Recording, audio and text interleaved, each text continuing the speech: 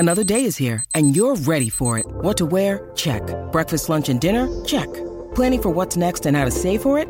That's where Bank of America can help. For your financial to-dos, Bank of America has experts ready to help get you closer to your goals.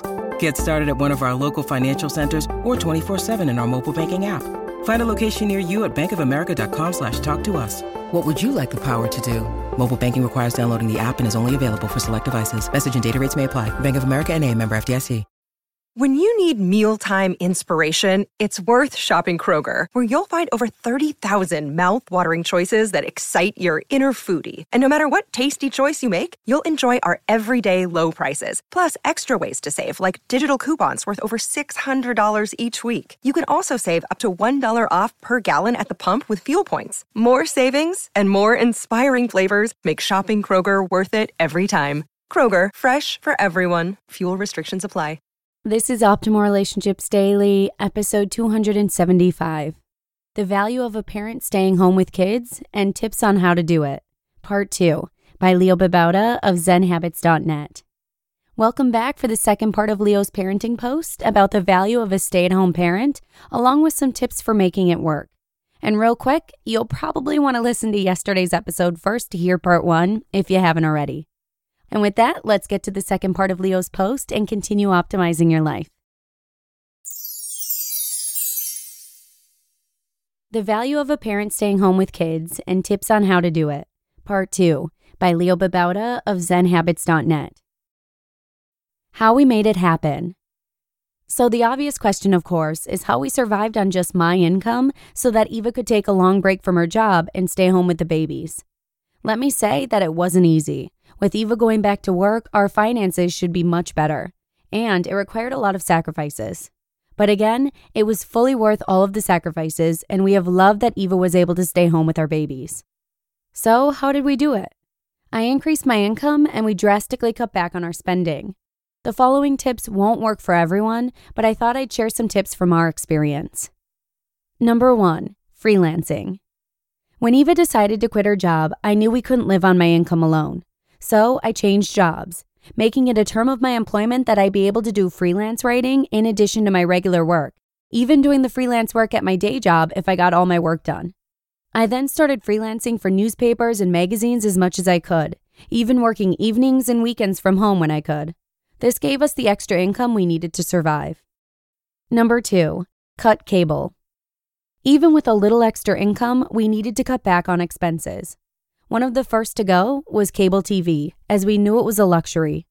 We easily get by without cable TV, watching DVDs and reading and finding other entertainment.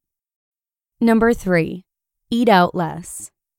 This is a major one. We love to eat out. However, we made a conscious effort to eat out much less and to cook at home more often. It was a major reduction in expenses. Number 4, cheap entertainment. Similarly, we also like to go to the movies. We used to go practically every weekend. Now we go once every month or two. Instead, we find stuff to do with the kids that's fun, but doesn't cost a lot of money. Number 5, stick to a budget. We were a bit of a free spending couple before the big decision to live on my income alone. But once we made that decision, we had to learn to make a budget and stick to it. This has been a difficult learning process for us, as we used to break our budget often, and we've refined our process so that it now works fairly well for us. Number 6, don't get into debt. We made the mistake early on of falling behind on our bills because of expenses that came up. We didn't have an emergency fund at the time, which we learned was a major mistake. We got into debt. We're still paying it off. We've learned how to avoid debt and to slowly eliminate it. But if your budget is tight, then any debt you have to repay each month makes it even tighter. Number 7, one car. We made the decision to live with one car. I'll write about that in a future post because it can be complicated with such a large family. Basically, we had to learn to cut back on the number of trips we made, and Eva had to do some extra driving to pick me up from work on the day she needed the car. Still, having one car was a major savings. Number 8, cheap rent. This was a bit of luck actually, so it's not really a tip. But we were lucky enough to find a house that is big enough for our entire family, with lots and lots of yard for the kids to play in, and get it for very cheap. Maybe 1/2 to 1/3 of what most people might pay for something this large. Part of that is because it's in a kind of rural area, not downtown, but it's still only 15 minutes from downtown.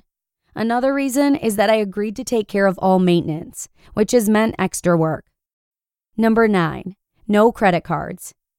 We cut up our credit cards. We're still paying one off, almost done, but we realize that credit cards make it too tempting to buy stuff when we can't afford it, especially online. So now we wait until we have the money, then buy it. Revolutionary. And number 10, cut back on shopping. We also used to go to the mall and walk around and buy stuff. Apparently, it's all the rage. Not anymore. We'll still go to the mall, rarely, but we don't go there to buy stuff. We might go there for a movie or to get a treat, but those are rare occasions, and mostly we only go to a store when we really need something. You just listened to part 2 of the post titled, The Value of a Parent Staying Home with Kids and Tips on How to Do It, by Leo Babauta of ZenHabits.net. As a stay-at-home mom, it's always calming to hear a post like this one, so thanks again to Leo for sharing this. But that's a wrap. Have a fabulous weekend, and I'll see you again next week, where your optimal life awaits.